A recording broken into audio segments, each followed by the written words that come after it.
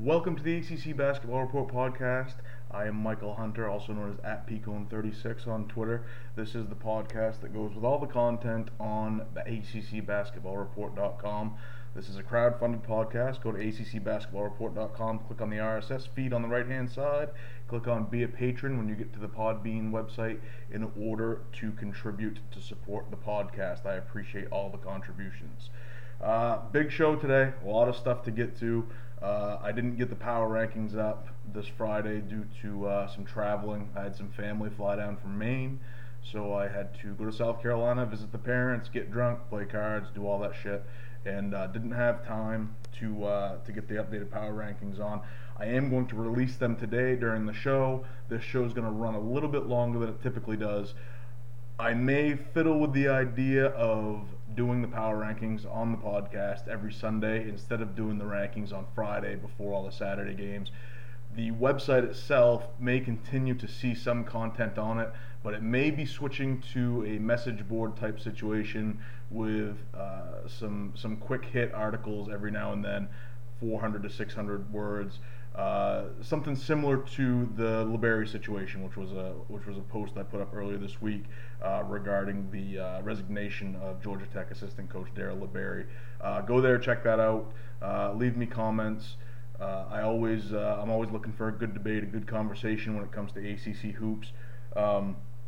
Again, if you don't know what happened with Darryl LeBerry, again, go to the website, check it out. It's an interesting situation, and it raises concerns, or continuing concerns with me, as far as the NCAA resisting the inclination, I guess, or their own responsibilities for punishing blue blood programs, and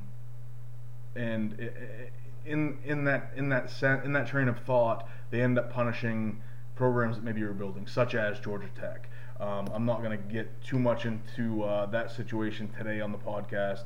I've got too many other things to get to, I think. But again, visit the site, check on the link, and leave me your thoughts. Also, please feel free to like, share, rate, review this podcast. Help me get some sponsors. That would be fantastic. Tell your friends, tell your siblings, tell your mom about the ACC Basketball Report.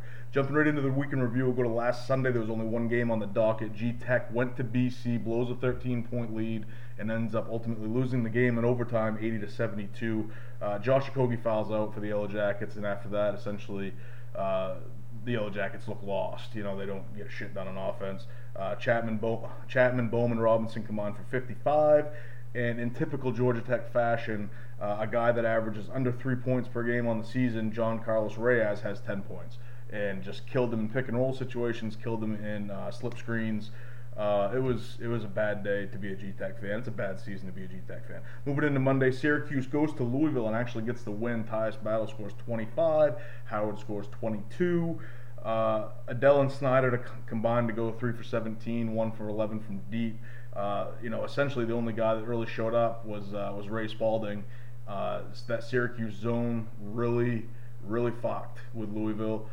This was a game that I did not see this outcome coming. It is a win that is certainly going to help Syracuse on their NCAA tournament resume. Currently, I don't have them in still. I have them as the first team out for the ACC. We'll get into that in a few minutes as well. Moving on to Tuesday, another one-game day. Boston College, they get the win at home, and they go on the road and not really lay an egg, but they don't get the win. They lose in South Bend to Notre Dame, 96-85. The story of the game, however, was Jerome Robinson going off for 46 points in what was a remarkable, offensive effort for him. Because he plays for Boston College, not a lot of people seem to know about Jerome Robinson. I'm going to talk about him a little bit today after we get through the week in review. Notre Dame makes 16 triples, and that was really the difference, obviously, along with only 5 turnovers. But typically, if you're Boston College, you got to be frustrated. Your best player goes out, scores 46, and you still lose by 10 because you give up almost 100 points. That's always been the knock on Boston College, is they don't play defense for shit, but they can certainly score. Moving into Wednesday night, a little bit more of a crowded slate. Virginia goes down to Tallahassee and pulls out a 59-55 win in what looks to be a typical Virginia win. This, however, is not the case. I was watching this game. I thought FSU was going to dump the Cavs when I was watching the first half. FSU up at the half. I thought they'd win. They were up by 10. Virginia clamps down on defense in the second half, though. Phil Kofer, who was money in the first half, disappears, doesn't do anything. Terrence Mann, Brian Angola also did nothing in the second half. Mann may have been a little bit dinged up. He left the game early on, but did come back. Angola went 1 for 11 in this game. He's a guy that typically the Seminoles are reliant on to give them a pretty steady dose of offense. Devin Hall, Kyle Guy, and Ty Jerome combined for 45 and hit 7 triples between the three of them. So I guess in actuality it is a typical Virginia game, other than the fact that they didn't dominate from start to finish on defense. I thought FSU played really well in the first half, and I actually thought that FSU was going to get this win, especially at home. Turns out not to be the case. Wake Forest goes to Miami, actually plays pretty well, but still loses to the Hurricanes 87-81. Lonnie Walker with 19, and there was 4 other players in double figures for Miami. Nice, well-rounded effort for them. Wake Forest couldn't stop fouling. Miami shoots 37 free throws. There's 26 fouls on Wake Forest. Darrell Moore, of course, fouls out. And Wake gets the win. Wake gets the loss. They just continue to find ways to lose. This was a new one by me. NC State goes down to Blacksburg and actually drops 1 to Virginia Tech, in 2 teams that are currently on the bubble looking for quality wins to put on their NCAA tournament resume. Markel Johnson, 15 points, 10 assists, 5 rebounds. Al Freeman, his typical day when he's not playing North Carolina, goes 3 for 13 for 8 points. Justin Robinson was basically the difference, as he has been in most Virginia Tech games this year.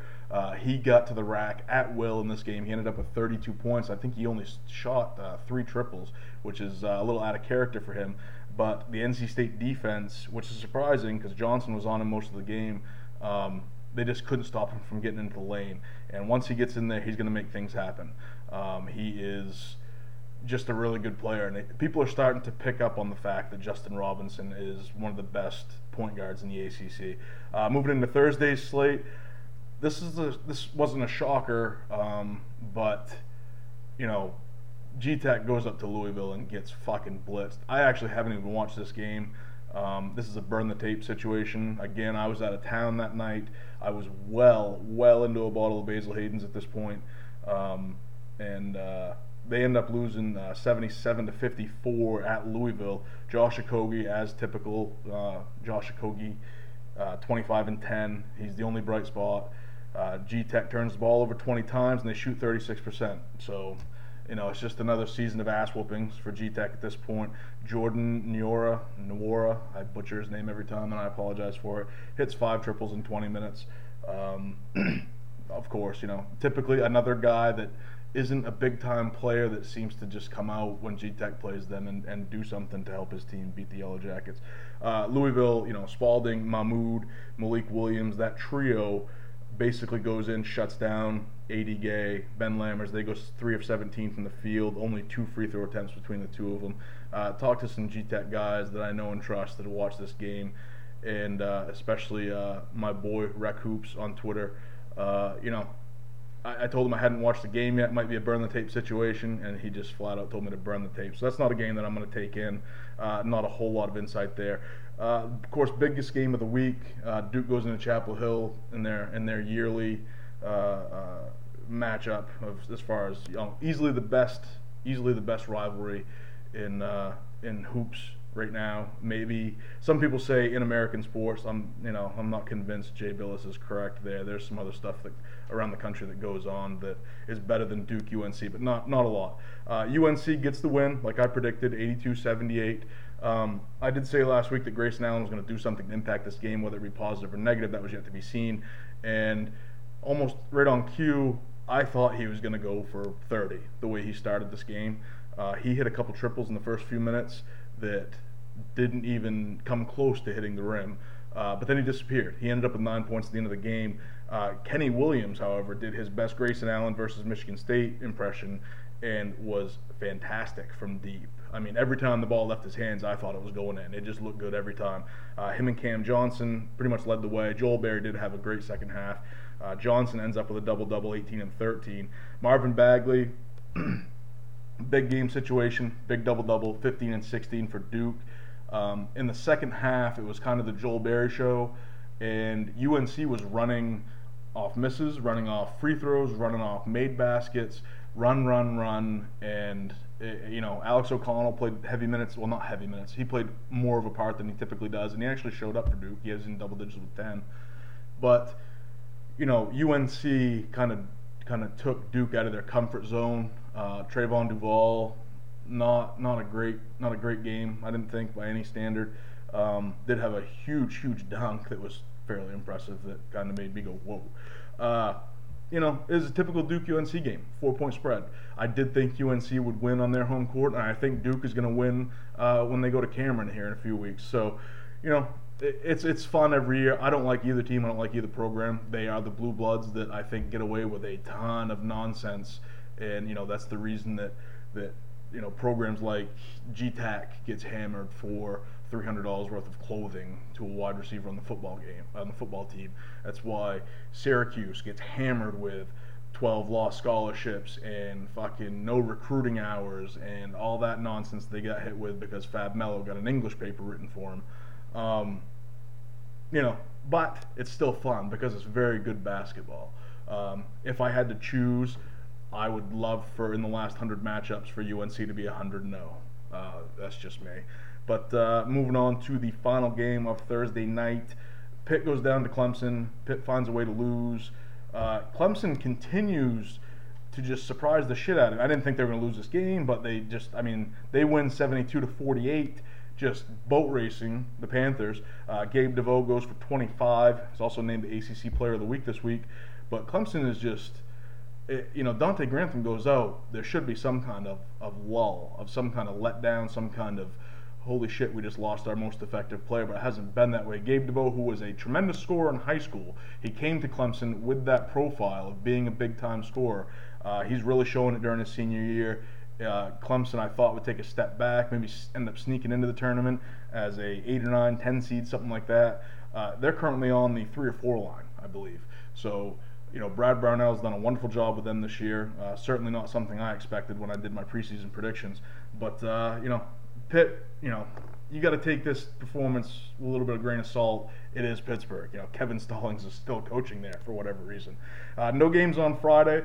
Moving into a big Saturday slate yesterday, Virginia finally goes down. And what was, if Villanova hadn't lost earlier in the week, it would have been the biggest shocker of the week. But, Virginia at home against Virginia Tech, obviously their in-state rival. Virginia, kicked the tits off them in Blacksburg at Castle a couple months ago. Virginia Tech comes in. They did everything they could to try to lose the game towards the end. My guy Justin Robinson, not some great decision making, and actually missed a free throw. The thing about this game, and it did go to overtime. There was some shenanigans at the end of regulation. I thought, again, Virginia Tech did everything they could to lose this game. Virginia just wasn't able to take advantage.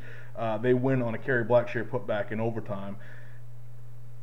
It was everything that could go wrong for Virginia essentially did go wrong. Kyle Guy goes cold, 5 of 21 overall. Devon Hall is out there missing free throws, which the kid is a 93% free throw shooter. And Ty Jerome didn't have another clutch shot in his bag of tricks, which, if anybody's watched Virginia play this year, Ty Jerome always seems to have a play or hit a big three at the end of games that either seal the game for Virginia or bring Virginia back into the lead and get them and put them in a position to win. Now, he did make an elbow jumper to, I believe, bring them within 2 and then hit a nice little runner to tie the game. I'm not sure. It was a couple days ago. But anyway, it was just it was Virginia's chance or time to lose a game. And the performance such as this is why a lot of people will not pick Virginia to make it to the Final Four, because if they go cold from deep, they don't have essentially the tempo or the ability to go up tempo if they fall behind to actually catch up and beat a team that can run on them, like Duke. This next Duke game that they're going to play at some point is going to be a real test for Virginia. Duke is going to come in and they're going to score a lot of fucking points. Virginia doesn't really have the ability to score a lot of points. They have the ability to score points efficiently when they run their stuff. In this game, Virginia Tech actually led this game by 7 at one point, maybe 9. And I thought Virginia was done. But, of course, they clamped down. They get back into the game. Jai Jerome did make some shots to get him back in it, but he also missed a couple threes towards the end that ultimately would have got them the win.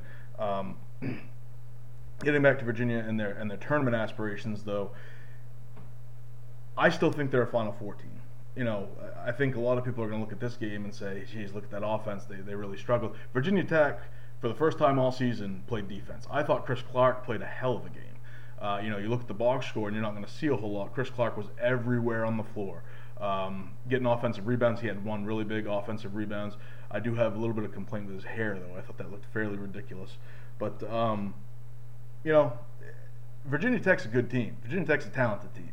And Virginia, while they're also a very good team, very rarely is anybody going to go undefeated in ACC play. It's just their turn to lose. I think the next team they play is going to come out and probably get bitch slapped, and they're going to play defense with a passion, with a little chip on their shoulder. And I think Virginia's going to be fine.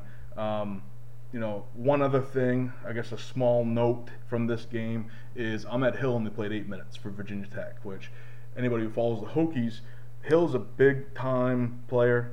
Early in the season was a really, really good player. I believe led them in scoring for probably half the season. He's only got 24 minutes of game time in his last 2 games. He had struggled lately in ACC play. I think if Virginia Tech gets in the tournament, if they're going to make any kind of noise, Ahmed Hill needs to be part of that rotation. He needs to be a part of that offense. He needs to be a part of that perimeter threat that they have that allows Kerry Blackshear to go one-on-one in the post. Of course, NAW is a great player. Bibbs has been really good lately. He's averaging 13, 14 points over his last 5 or 6 games, I think. Obviously, Justin Robinson, who was, again, fantastic yesterday, put that team on his back. That's a great trio on the wing. Ahmed Hill is a guy that can go out there and hit 7 triples for you. Just another threat, and of course guard play in the tournament is essential. So something to keep an eye on moving forward. I suspect that it was a learning situation that Williams was having there with Hill, and I expect him to come out in the next game and really put up some points and play with a fire in his belly. UNC goes to Raleigh and repays the favor. To the Wolfpack, 96-89. NC State, of course, getting the win in Chapel Hill a few weeks ago. This was a game that I watched. It was a really entertaining game, really interesting game as well. Luke May has 6 first half points. Not really looking like himself, but UNC was obviously in it. He comes out in the second half, scores 27 second half points, ends up with 33 and 17. UNC shoots nearly 80% in the second half. The only reason that NC State was really in the game was Torin Dorn played lights out. Made some really, really tough shots. Had some good offensive work, offensive glass work, and Omer at 7. He had been looking really good. Did not look good in this game. Only played 19 minutes. Had 10 points. Kevin Keats was. I think he liked the Leonard Freeman matchup a little bit better against that UNC front line. Year 7 again. He wasn't in foul trouble. He's just ineffective yesterday. I'd expect to see that change as well. One interesting fact from yesterday: all 10 starters, both teams, 5 starters, everybody's in double figures. It was a really fun game to watch, a lot of offense. Mark L. Johnson did have 12 points, 9 assists, 5 boards, but he also had 6 turnovers. So not a great offensively efficient game as far as a floor game from Johnson. It was kind of disappointing. Story of the game, UNC plus 17 on the glass, 21 second chance points. I believe the Wolfpack had 2 second chance points, if I remember correctly. I believe it was 21-2. I don't have that written down, and I apologize for that. But UNC playing the UNC game. If this was the game I expected when UNC played Virginia Tech when they lost, and for some reason they didn't play this type of hit the offensive glass, rebound, run. They didn't do that against Virginia Tech, and they ended up losing.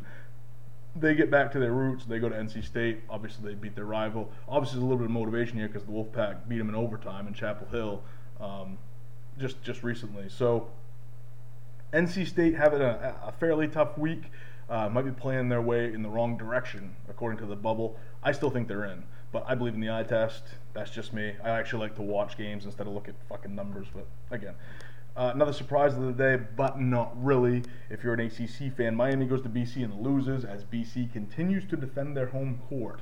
A lot of people aren't giving Chestnut Hill enough credit, I don't think. BC's really good at home. Miami was actually up 70-63 with 6 minutes to go. They don't score another point the rest of the way. Jerome Robinson, in typical Jerome Robinson fashion, takes over the game, hits a jumper, hits a layup, hits a couple free throws. He has 29 points. Kai Bowman has 24. Miami remains unpredictable. I've been talking up Anthony Lawrence for the last 2 podcasts, I think, and he lays an egg in Chestnut Hill, which, not a huge deal. I think Miami's, securely in the tournament right now. They're inside the top 25, so obviously I think, they're well in there. I think they're on the 5 line right now according to Joey brackets. But they're so unpredictable. Dewan Huell, not a great game yesterday. Lonnie Walker did have a pretty good game, but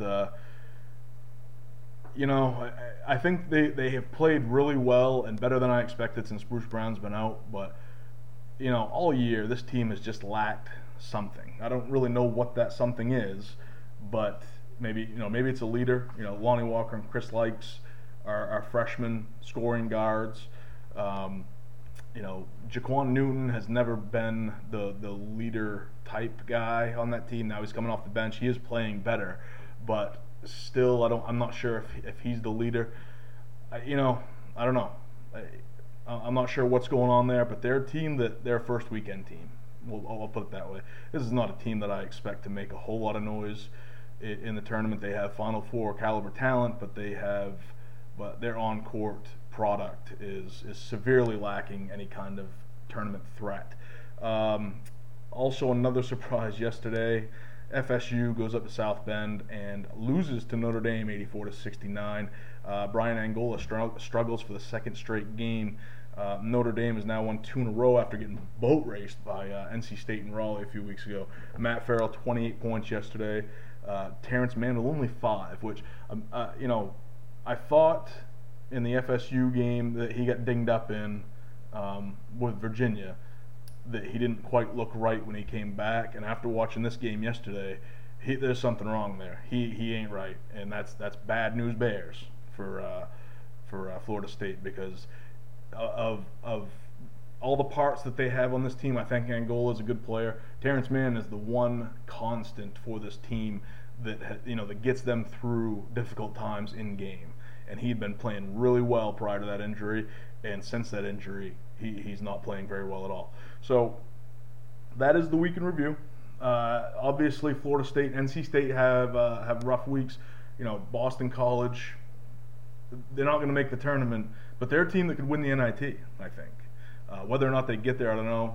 I think they're going to end up with a similar record to like what Georgia Tech had last year, and you're going to see, a similar type run. Now, I would love to see Boston College get into the tournament just for shits and giggles. I think they could get in there and hit 15 threes and knock somebody off, and I would, jump up in joy, being a Northeastern guy myself. I think, well, we'll get into it in a second. Bubble Watch, real quick, my own version, the ACC version. That's why we're all here. That's all we care about. Virginia Tech playing their way off the bubble and into the tournament right at this point. The team's starting to come together. They put the North Carolina win in the book. They get the Virginia win in the book. They're starting to gel. Justin Robinson is emerging as their star, as their leader. Chris Clark, while probably statistically not having as good a year as he did last year, does everything on the floor for them. Kerry Blackshear, redshirt sophomore, injured last year. I didn't really know what to expect. He comes in yesterday, has basically a terrible game for 44 minutes and 54 seconds, and doesn't give up, doesn't put his head down. Instead, he hits the offensive glass and gets the Hokies the win there. I think Virginia Tech is pretty well inside right now. I don't think they have a lot to worry about. Now, they still have to continue. You have to carry on. You need to put yourself in a position where you're securely going into the ACC tournament, so you're not forced to win 2 games there. Right now you have to put them ahead of Syracuse. You have to put them ahead of NC State, I think, and you might even have to put them ahead of Florida State. at this point. I'm not sure everybody's going to agree with that, but if I had to pick a team out of those two, I think Virginia Tech has a higher ceiling than Florida State. Absolutely. I'm not sure resume-wise. I haven't looked. I'm not going to look. I don't really care about that shit. I like to watch teams play and draw my conclusions there. Moving on to NC State, I think NC State's playing their way out right now. They weren't a strong bubble team to begin with. I think I was probably higher on them than anybody else, and that was because I watched them play quite a bit, being 15 minutes outside of Raleigh right now. They go on the road now to Syracuse and to Wake Forest. You have to beat Syracuse. And you obviously are expected to beat Wake Forest, so you have to get that win as well. NC State needs to go 2-0 over these next two games to be taken seriously and be given a legit shot at a bubble berth. And obviously Syracuse, who is currently the first team out according to Lenardi, also has to win that game at home against NC State. I think NC State's a better team. Whether or not they perform that way, I'm 50-50 on. Maybe 51-49 when given the opportunity. It's all about how they play defense. You're going to go to Syracuse, battling how we're going to shoot a ton of threes, but you're going to see that long zone. You're gonna need your guys. You're gonna need Dorn, Hunt, Al Freeman, Markel Johnson, Braxton Beverly. They're gonna have to make Syracuse pay for playing that zone that they're gonna see. The way Al Freeman's been playing lately against teams that aren't powder blue, I'm not sure he's got it. Torin Dorn has been playing well lately. Sam Hunt has been seeing a whole lot of minutes. Braxton Beverly, the shot looks good, but he doesn't shoot a very great, a really efficient percentage. Jesus, I can't speak English. It seems like right now. Markel Johnson's obviously. I'm going to say this right now. Let's say people ain't going to like this. Two of the top 3 point guards in the ACC were playing against each other yesterday. One of them's Markel Johnson. The other one's obviously Joel Berry. Markel Johnson's one of the top 3 point guards in the conference. Sorry. He don't play for Duke. He don't play for Carolina. He don't play for Miami. He don't play for Virginia. I'm sorry to break it to you. Markel Johnson is an incredible point guard. I would love to have him at GTAC, even though I got Alvarado, who I think is a really good player. Markel Johnson, now that we've finally got Justin Robinson, some publicity, some recognition, I think he's probably in that top 3 as well. I think those are the 3 top point guards in the conference. Justin Robinson, Markel Johnson, and Joel Berry. He needs to play defense. He needs to be good for NC State. And obviously when they get to the tournament, he's going to be the biggest part of NC State's success if they're able to get any is that point guard position. I think he's their X factor. The stats don't lie. When Johnson performs well, NC State typically wins. Now he performed pretty well yesterday, but he did have 6 turnovers and they lost. So Markel Johnson, top 3 point guard in the ACC. Write that down. Syracuse, we already talked about. Currently the first team out according to Lenardi. I agree. I said a couple weeks ago I didn't think Syracuse was a tournament team. Their resume supports that they are, especially now that they won that game at Louisville. I think I don't think they're going to make it. I don't think they're going to be in the tournament. I don't think they should be in the tournament at this point. They have some talent, but when I look at tournament teams, if I'm on the committee, and obviously I'm not, I want teams in the tournament that can make the Sweet 16. If you're going to get an at-large bid, you need to have the potential to go to the Sweet 16. Now, obviously, Boeheim has done it before with teams that didn't have much high upside in public opinion. They weren't super talented, what everybody thought. They were 9-9. They snuck in. They ended up making the Final Four. I don't see that with this team at all. Gabinajay was a really good scoring guard, similar to Tyus Battle. But that team had more to it, I think, than this one does. Howard and Battle just like to play pass back, and then somebody will shoot a 3 at the end of the shot clock. There's not a whole lot there. Again, the ball don't lie, and it'll sort itself out. Now, on the bubble, I'm beginning to wonder about Florida State. They've now lost 3 or 4. They're playing their way onto the bubble. I thought they were securely in coming into this week, but they had a tough week. They closed the season against Clemson, Pitt, at NC State, at Clemson, Boston College at home. I think they're going to end up 9-9, and I wonder if that's good enough. They do obviously have wins over Florida, Louisville, Miami. To me, you got to beat Clemson at home, you got to beat Pitt at home, and you got to beat Boston College at home.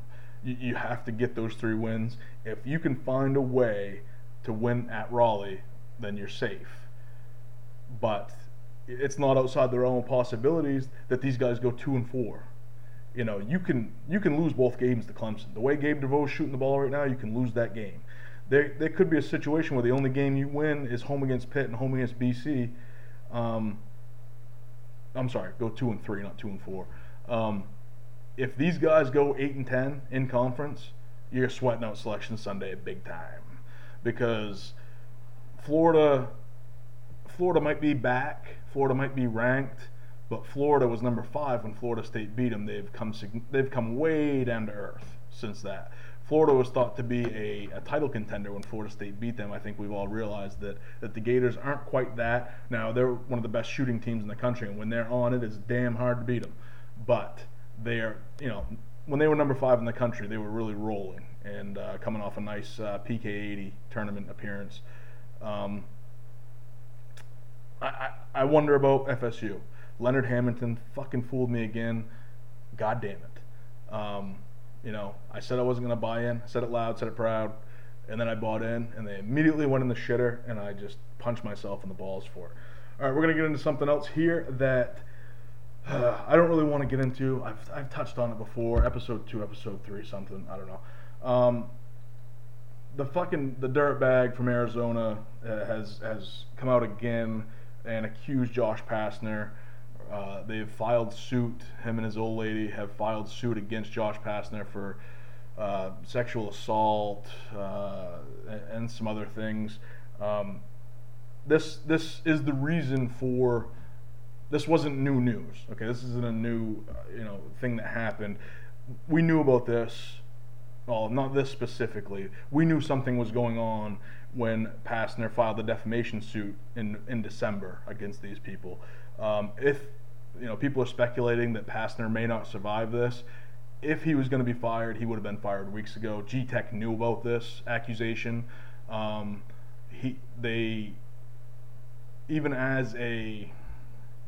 This isn't Louisville, okay? I'm just going to say it that way because I don't really know how else to put it.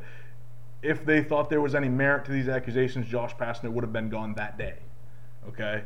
Instead, they stand behind Pastner. I'm talking about G-Tech. The G-Tech fan base, who, I want to be honest, at first, were not fond of this hire, okay? And even after last season's successes, this season's failures have soured some of G-Tech's fans as far as Josh Pastner's ceiling at Georgia Tech. Even those people do not see this as a reason to fire him. I stand behind Josh Pastner.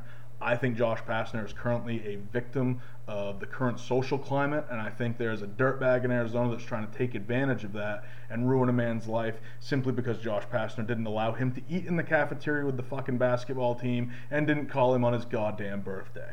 Okay? This is a coach that doesn't curse, that at one point suspended one of his players for cursing.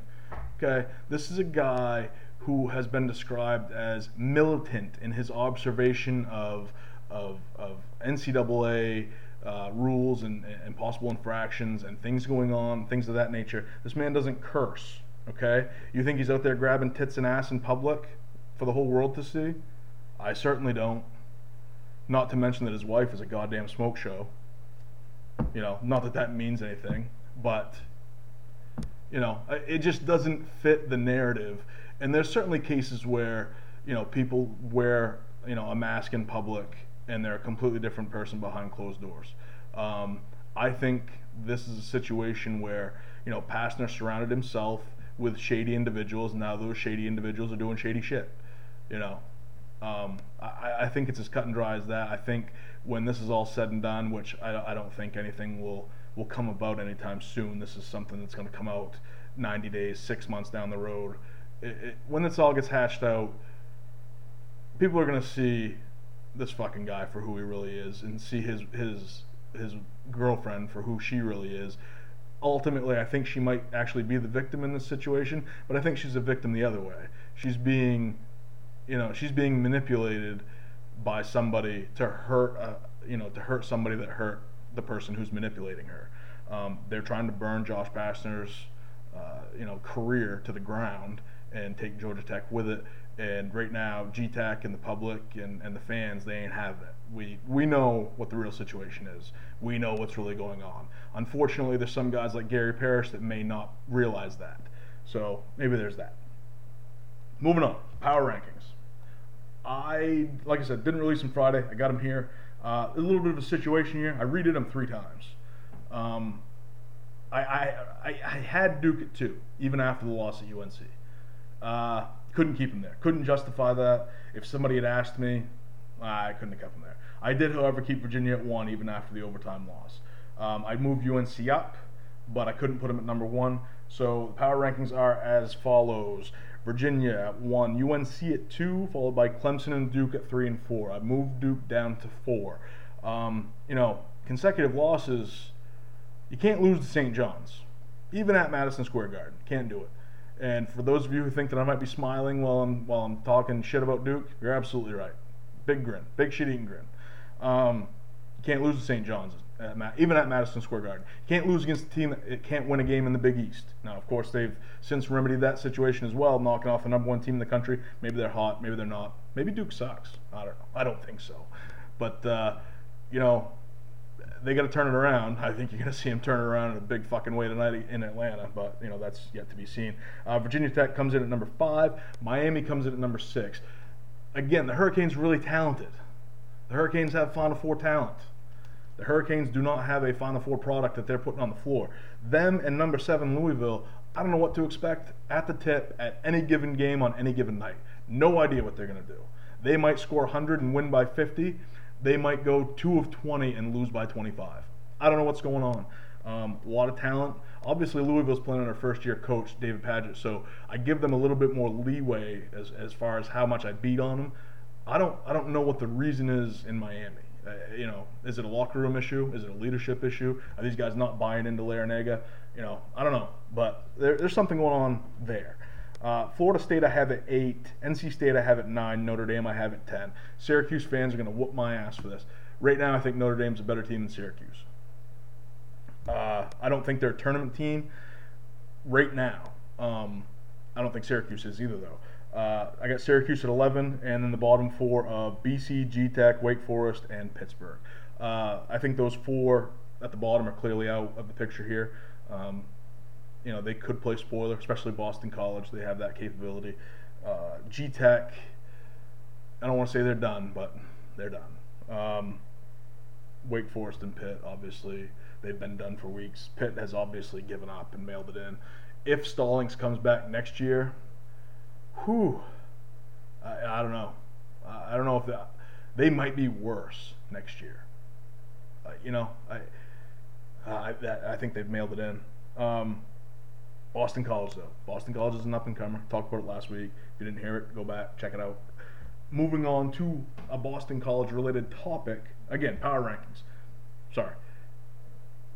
Comments, concerns, arguments, send them to me. Love to talk to you. Love the debate, people. Send them to me. My DMs are open. The website has a contact link on it. Feel free. Comment, write a terrible review. As long as you give it 5 stars, you can write a terrible review on iTunes. All right? We'll make that deal. Call me an asshole, call me a motherfucker, but give me 5 stars. All right. Moving on to a question that I have, and it was a question that was brought up the other day during a game. Can Jerome Robinson be Player of the Year in the conference on a team that is not going to go to the NCAA tournament? Obviously, the answer to that question is no. If you don't go to the tournament, I don't think you're going to be Player of the Year in the ACC.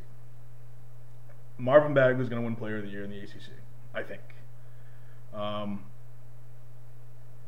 Jerome Robinson, though, is putting up numbers at a rate where you have to talk about him. He's going to be a finalist. He's going to be a first-team all-conference player. At least he should be. He's averaging 25.5 points a game in conference play. I don't know if anybody knows that. Nobody talks about him. I don't watch ESPN, so I don't know if they've been talking about it. But I'm on Twitter with a lot of college basketball guys.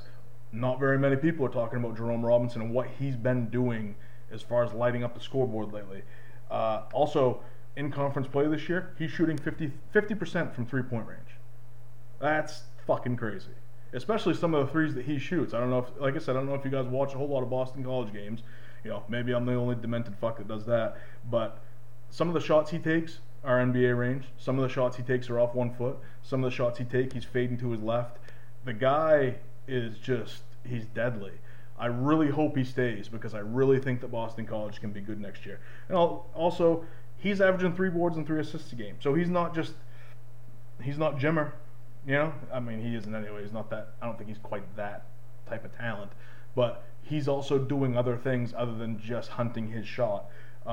By comparison, in conference play, Joel Berry, 17.5 points, 3 assists, 4 boards, 34% from deep. So Jerome Robinson is just blowing Joel Berry statistically out of the water. Now, Joel Berry is going to be a first-team All-ACC guy.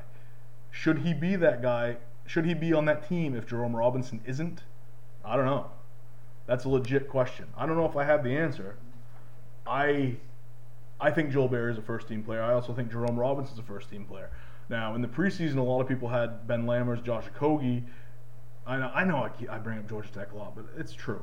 They had these guys, either one or the other, on a first-team ballot, on a first-team team. Obviously, neither one of them are going to make that team. Jerome Robinson should slide in there quite nicely and be a first-team ACC player, in my opinion. I don't think this should be really up for any kind of debate. The debate should be whether or not he can be a legit contender for the Player of the Year award. He should be a contender, but he's not going to be the winner. You have to give the winner to a guy whose team performs at a high level. You can go out there and score 25 points for a terrible team. Not to say Boston College is terrible. I think they're underrated. I think they're an NIT team. I think the NIT would be would be lucky to have them, I guess I should say. But I'd also, this isn't a guy that's going to lead his team to the tournament, but he's also not Donnie Carr at LaSalle, who's going to score 26 a game in the late 90s and be the all-time leading scorer, and his team only wins 8 games a year. So if you have not seen Jerome Robinson play, which I don't know why you're listening to this podcast, if you haven't watched BC play, check him out. He's fucking awesome to watch. At the very least, he's going to make the game interesting. He's going to do something during the game that's going to make you go, holy shit, how come I haven't watched this guy before? Check out Jerome Robinson. In that same train of thought, we're going to do a little something today called hype versus reality. These are conference game statistics, player A, player B, blind test. The reason I'm doing this one is because Jerome Robinson's a stud and I want to get his name out there and I wanted to tie a little bit to him. The other reason is I got fooled on Twitter the other day, and I talked about this last week, when somebody gave me a blind test between Boise State and Syracuse, who should make the tournament. I picked Syracuse, obviously unknowing it was Syracuse. I thought that was interesting. So I'm going to do a little something here, hype versus reality. And this is because outlets like ESPN and Fox, they concentrate on the Dukes, they concentrate on the North Carolinas. There's a high level of player in this league, and a lot of these players are going unnoticed because nobody gives them any shine. Nobody gives them any sunlight. They keep them under rocks. This is more that blue blood, love that these major media outlets serve up. And I don't know if the NCAA is the driving force behind that, but ESPN, they pay so much attention to some particular teams, half dozen, 15 teams, that a lot of these good players aren't being recognized. So the first example, we're going to go player A. Again, this is in ACC games only. 10.7 points, 4.7 assists, 2 rebounds, 35% from deep, 3 turnovers per game, and 68% from the line. Not overly impressive stats by any stretch, in my humble opinion. Player B is 11.1 points per game, 2.9 assists per game, 2.9 rebounds per game, 40% from deep, 3 turnovers per game, 69% from the line. Now, fans of these teams are going to know who these players are, and I'm going to tell you. Player 1 is Trayvon Duval. Player 2 is Jose Alvarado from Georgia Tech, which, Alvarado didn't come in with a huge rep. Alvarado didn't come in with, he's going to be the next Derrick Rose rep, which, I thought, having watched Duval play in high school, he's a fucking maniac. But, he had a nice dunk yesterday, nice moment yesterday. He can't shoot worth a shit. I don't know if he's an NBA player right now. Of course, look at Derrick Rose. He couldn't shoot in college either. He went to the NBA and he was an MVP. So, do I think Alvarado is better than Duval? No. But I also don't think that anybody recognizes Alvarado as a really good player. Could Alvarado go to Duke and Duke be as good as they are without Duval and with Alvarado? Yeah, I think so. Because Alvarado's a fucking pit bull. And I don't know what Duval is, but I don't know.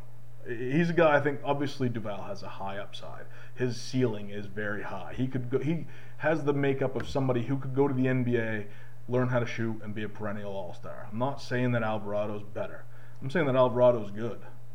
And I think that people, that maybe casual fans, among ACC fans, need to start recognizing the high level of players such as Jerome Robinson, such as Jose Alvarado, that are in this league. Going on to the next one, player A, 17.5 points per game, 3 assists per game, 4.4 rebounds, 34% from deep, 92% from the line. I just talked about him, so you probably know who it is. Player B, 17.5 points, 5.7 assists, 2.9 rebounds, 39% from deep, and 76% from the line. Player A is Joel Berry. Player B is Justin Robinson of Virginia Tech. Justin Robinson's having a better season than Joel Berry. There's really no equivocations. There's no and or ifs or buts. Justin Robinson's having a better season this year than Joel Berry. Joel Berry's team is better, but Virginia Tech's also beat North Carolina. So I'm going to let you draw whatever conclusion you want from that, and I'm going to keep on going. Player A, 18.3 points per game. By the way, this one's my favorite. 18.3 points per game, 3.6 rebounds per game, 3.4 assists per game, 37% from deep, 93% from the line. Player B, again, in conference play, 11.5 points per game, 3.8 rebounds per game, 5.1 assists per game, 26% from deep, and 76% from the line. Now, again, big grin, big smile. Player A is Temple Gibbs from Notre Dame, who I said, and I'm going to say it every time I say his fucking name, people, I called it. Preseason, this guy was going to be the breakout player of the year in the conference. Temple Gibbs is fucking awesome. Player B, Grayson Allen out of Duke. That's right. Grayson Allen shooting 26% in conference play from three-land this year. Maybe he's taking on a leadership role. That's what the Duke fans are going to say. He's the senior amongst the freshmen. He is now giving all the scoring responsibilities to Marvin Bagley and Wendell Carter, and he's just being a leader. I call shenanigans on that shit. He's just having a bad fucking year. I don't know if he's hurt. Certainly possible. I didn't see any evidence of that yesterday. Grayson Allen, at one point, averaged 22 points over the course of a season during his sophomore year. Right now he's playing his way out of the draft, which just means that somebody's going to get a hell of a player late in the draft. Hello, San Antonio Spurs. He'll probably go there and be a fucking 6-time MVP. But Grayson Allen has not been very good, and nobody talks about Temple Gibbs. Except me, because I'm awesome, and I know shit, and I watch the games. Temple Gibbs is fucking good. People need to start watching him. He's the reason that, I know Notre Dame lost 7 in a row, but Matt Farrell ain't doing all this by himself since he's come back. Temple Gibbs is out there doing some shit. When they blew out Syracuse, that was TJ Gibbs. They lost 7 in a row, but they were still very competitive. Why were they competitive? Because of TJ Gibbs. The kid's good. I recommend you should watch him. Now, why do I bring this up? I say it's because of the Jerome Robinson thing. There's also a little bit of other stuff going on here. A lot of it has to do with Duke's recruiting class for next year. I said on Twitter a couple weeks ago that this Zion Williamson kid, who I've seen play, is not all that. ESPN and Paul Biancardi, they have a tendency, just like the NBA. Remember at one point, the NBA was all about potential. Remember Darius Miles? All the potential. So athletic. Going to be a star. Darius Miles didn't do shit. Scored a little bit. He was out of the league in a few years. Well, say he's out of the starting lineup, and then he kind of floated around for a while. Anyway, hype versus reality. Zion Williamson is hype. Zion Williamson got a show on ESPN, got his name out there. He's all over YouTube. Why? Because he dunks. He's going to break backboards. He plays like the rim sodomized his girlfriend. Okay? It's great that you can dunk. He's going to rebound like a maniac as well. He's going to go to a team where he's going to be the 5th option on that roster. And he can hide a little bit, and he's going to do some shit that's going to get him on SportsCenter. Hype versus reality. The reality is the kid that's going to North Carolina, Nasir Little, is twice the fucking player that Zion Williamson is. Nasir Little, for those who have not seen him play, is a 6'7" combo guy, 3-level scorer, solid build. He can shoot it. He can throw it down with reckless abandon as well. I've had a couple conversations with his dad. He comes, Nas comes from a good family, I think. I think Nasir Little is a guy that's going to go to Carolina and be an instant fan favorite, and I think he's going to outplay Zion, clearly and efficiently. And there's going to be no doubt that Little was even as a 5-star, even as a 5-star top 15 player. Nasir Little's the number 2 player in this incoming recruiting class. I'm going to say that right now. I think the top 3 are Barrett, Little, and Cam Reddish. Yeah, and I think Reddish is a hell of a player in his own right, but hype versus reality. YouTube star against a quiet kid, an unassuming kid, a kid who has been accused of things in the recruiting process that I think might be unwarranted. Just having a couple conversations with his dad, just seeing how his dad kind of carries himself, how his dad vehemently denies that there was any situation where they received money. I'm a believer. And having seen the kid play, UNC fans, you guys are getting a hell of a kid, hell of a player. And I think, again, I'm going to say it again, hype versus reality. Duke's getting a dunker. UNC is getting a basketball player. Keep an eye on that next year. You can argue with me about it now. I'll serve up the crow next fall. All right. One other thing that I wanted to bring up today. Actually, there's a couple more things, so I just lied a little bit. But I think the ACC is set up again this year for not performing well in the tournament. And I think it can be directly attributed to how the ACC officials call the games during ACC play. I'm watching UVA Virginia Tech at about, 5 o'clock this morning on a replay. There wasn't a foul called for like the first 9 minutes of the game. Has anybody seen Virginia play basketball? I mean, they're basically playing football. And Virginia Tech doesn't have any height.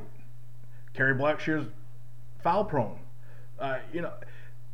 They let them play. And at one point during the UNC game the other day, I see Trayvon Duvall literally put his hand in Joel Berry's chest and push him away as he's bringing the ball up the court. Nothing was called.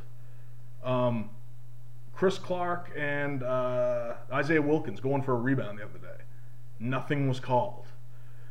When these guys get to the tournament and these officials call these games as tight as they tend to do in the NCAA tournament, these ACC teams are going to struggle, especially those teams that don't have a whole lot of depth.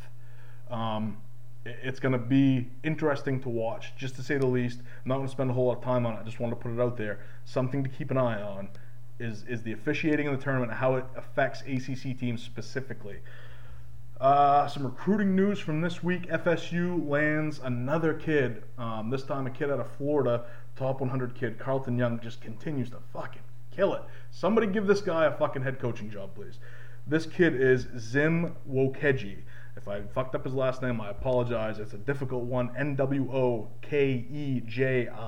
He is the number 76th ranked recruit according to the 24/7 Sports composite rankings. He was also a high-level target for GT and Virginia Tech. This kid is interesting. He comes from the One Family AAU team out of Florida, same team as Nasir Little, Ronald Seguin, some other players. If you pay attention to that circuit, there's another kid too, a foreign kid, big kid. I can't remember his name off the top of my head. He is this kid Zim. He is almost effortless looking in his athleticism. He can throw it down, but he also has some nice silky floaters, up and unders, things like that. A good looking prospect. He kind of brings. He's a 3-level scorer first and foremost. On his jumper though, especially from deep, he kind of brings the ball down from like his gut area, his appendix area. I'm not sure if he's gonna struggle getting that off in conference play or not, or at the D1 level in general. Obviously, Florida State plays is a difficult schedule all the way around. So, playing high-level D1 schools, they might have to tighten that up a little bit. I don't know if he's going to get away with that. We've seen people in the past, players in the past, that when they have a long process to get the ball off, They tend to struggle a little bit because they have to hurry it up a little bit more to get that deep shot off. But I think he's a good-looking kid. He's a typical FSU player. I mean, I didn't see this commitment necessarily coming so soon. I thought G-Tech had a legit shot at him. I thought Virginia Tech obviously had a legit shot at him. But Carlton Young is a hell of a recruiter. Obviously, Leonard Hamilton's a hell of a closer. This is a good get for them coming in. He'll probably end up replacing or taking over for MJ Walker at some point when Walker goes pro. It's just Florida State being Florida State. Carlton Young continues to put players in that system, and Leonard Hamilton continues to underachieve with them. So we'll see what happens here. Moving on to the injury report, Ty Jerome had a wrap on his hands second half of the Virginia Tech game. Didn't really seem to affect him a whole lot. He still made some really nice shots. The elbow jumper to bring him, to tie the game, and then the little floater before that to bring them within 2. I don't know what it means. I don't know if it's something that's going to blow up on him the day after. Something to keep an eye on for sure. Terrence Mann, again, I said earlier, Terrence Mann hasn't been right for the last 3 halves now. Keep an eye on that. Keep an eye on Florida State. If their defensive, efficiency goes down, way down, you're going to know something's wrong with Mann specifically because he's the leader on the defensive end of the floor. He's the guy, their lockdown guy. I don't think he's right. Watching him play, I don't think he's right. Seventh Woods returned for UNC. They're in the Duke game. He played again yesterday. Only 7 minutes played between the 2 games. So, again, he's not a guy that's going to go out there and get you 10, 15 points, but he's a good depth player behind Barry. I think he's a solid player. Obviously, he's got a little bit of rust. He's been out a long time, but Seventh Woods is finally back. Temple Gibbs did go knee to knee yesterday. He returned. He was less effective in that game. This is definitely something to keep an eye on because there's the distinct possibility he could wake up this morning and that knee could be the size of a fucking watermelon. He's obviously a key player for them. So, again, something to keep an eye on. Malik Abu, I had speculated on Malik a few times. I didn't think he was right. He had some dunks yesterday that basically said, "Hey, P-Cone, I'm good." Mike Bray, this is the biggie of the week right here, folks. Mike Bray did comment to Fighting Irish Daily, Fighting Irish Sports, that Bonzie Colson had x-rays that were positive. He's going to have another x-ray this coming Saturday. And then if that's good, they're going to start conditioning him for a return. There had been some speculation that Colson wouldn't be back at all, that when he first got injured, they would keep him up for the rest of his career, and he's going to go directly into training for the NBA, that he would not be back. Bray did say in the interview that Colson wants to come back, wants to play for the tournament, wants to play. I'm not sure if he said he wants to play in the ACC tournament. That would be my assumption. They start conditioning him on Wednesday, or actually Thursday, I'm sure. They're trying to get him ready for the ACC tournament, unless things get dire. I think right now they're playing well enough to justify not bringing him back until then. Now, if they drop a game that they shouldn't drop, maybe he comes back early. It might be within, in their best interest to bring him back a game before the ACC tournament just to get him some minutes. We'll see what happens there. He also commented on DJ Harvey, who was out with a bone bruise in his knee, been out for the last 4 or 5 weeks or so. They expect him to return at the BC game, the game at BC on February 17th. So a week from yesterday, they're expecting Harvey back, which Harvey did play pretty well after Colson went down for a game. He had a career-high 17 points. So Harvey may be a stopgap type player in the front court for them until Colson feels like he needs to be back, or until Bray feels that he's ready. Moving into the stock report. This was interesting. I'm not really selling anybody right now. I think GT, Wake, Pitt, BC are all out. There's no reason to sell them. I mean, they're already sold. They're already on the boat. They're already down the river. It's not a situation where I need to hammer on those guys, even though it seems like right now I realize that I kind of am. So I'm going to move on to who I'm holding. I'm holding out on Notre Dame right now. They're currently 15-10. I think they could end up 19-12. Again, Harvey's coming back. They're scoring points over the last couple games. Farrell looks like he's fully healed. They put up 96 yesterday without Colson, without Harvey. I mean, shit. Let those guys heal. If they can finish up 4-2, possibly 3-3, and they get Coulson back for the ACC tournament and or the NCAA, that's a good situation for them. I think that's a win, given how they've struggled this year and how injuries have killed them this year. That's about the best you can hope for. Their schedule lines up fairly nicely for the end of the season. I think Farrell and TJ Gibbs are playing well enough.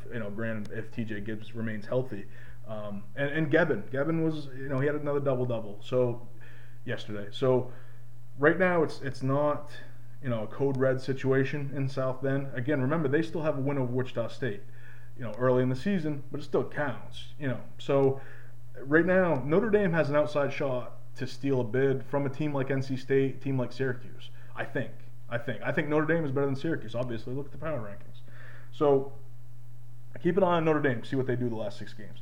Who am I buying? I'm buying NC State. I'm sorry, Jesus. Sorry. I'm buying North Carolina.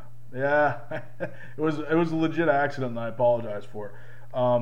Watching Carolina right now, they played big against Duke, and they looked pretty good. They played small against Duke. They actually started small, which surprised me the other night. They went with a stretch 4 offense, and they played well. If Cam Johnson's going to grab you 13 rebounds, along with Theo Pinson at the 3, who's going to get you probably 5 or 6 at the least, in a big game he's probably going to get you more, why not? They can play both ways. But I think they have a higher upside if they play stretch 4. I've said this over and over again. But now that they've actually done it, they look good doing it, and they look good playing big too. Manly's going to run. Manly has emerged as the best freshman out of that trio of freshmen, big men. Huffman has kind of faded away a little bit. Garrison Brooks played a couple spot minutes in that game, but they look good in the half court. They look good on the fast break. They look good when they play big. They look good when they play stretch 4. So, UNC, if you haven't looked, a lot of people, they lost at home to NC State. Well, NC State's pretty fucking good too. And it's not like NC State's traveling a long ways to get to Chapel Hill. They're fucking 8 miles down the road. There's a lot of NC State fans there. It's not a 10-hour plane ride. They're not going to Oregon. They're going down the fucking road.